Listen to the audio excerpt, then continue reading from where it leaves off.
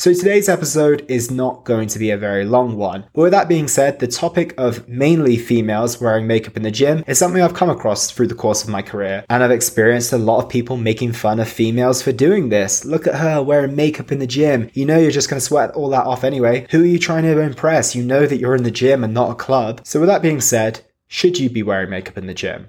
And the answer to that question is that you should do whatever the hell you want to do and not care at all about what other people think when it comes to you wearing makeup in the gym. It is literally no one else's business whether you do or you don't. So if you want to, by all means, please do. And if you don't, that's totally fine too. But honestly, I'm surprised at how many girls slate other girls for doing this, and not to mention the men too, who should have literally zero opinion on this. And don't get me wrong, is there a slight hygiene element to this where it might be more beneficial not to wear makeup so that makeup doesn't go into your pores, for example, whilst you're sweating?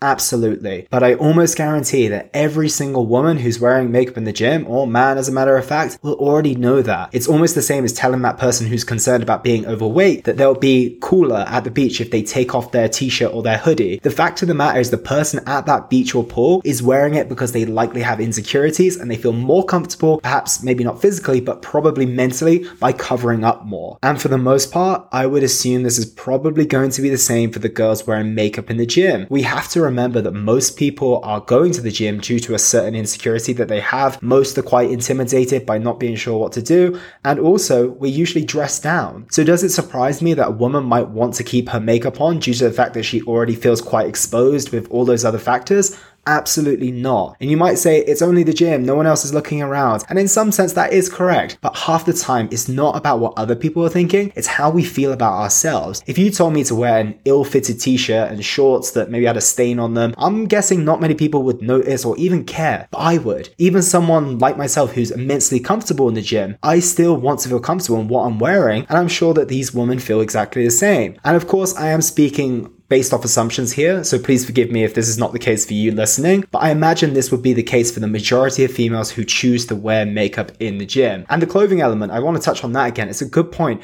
Realistically, you get super sweaty. You wear your gym clothes for maybe an hour or so, and then you have to throw them in the wash. So if that's the case, surely we should wear something that's pretty worn out, that we don't really care about. For some, yes, that might be an option, but it's not surprising to me that gym clothing places like Lululemon, Gymshark, Sweaty Betty are enormous. Just because you get sweaty and you may not feel like you do when you're all dressed up for a night out, you probably still want to feel good with what you're wearing, and I can certainly vouch for that myself. So I really feel this condemning of women wearing makeup in the gym needs to stop. It's their body, it's their faces, and they can do whatever the hell they want with it. And if it makes a woman that little bit more comfortable and confident when they walk into the gym, then so be it. And that is everything I have to say on that topic. A pretty conclusive one from me today. I hope that helped, team. Take care, and I'll speak with you all tomorrow. And that was the Simply Fit podcast. I hope you gained a huge amount of value from today's episode.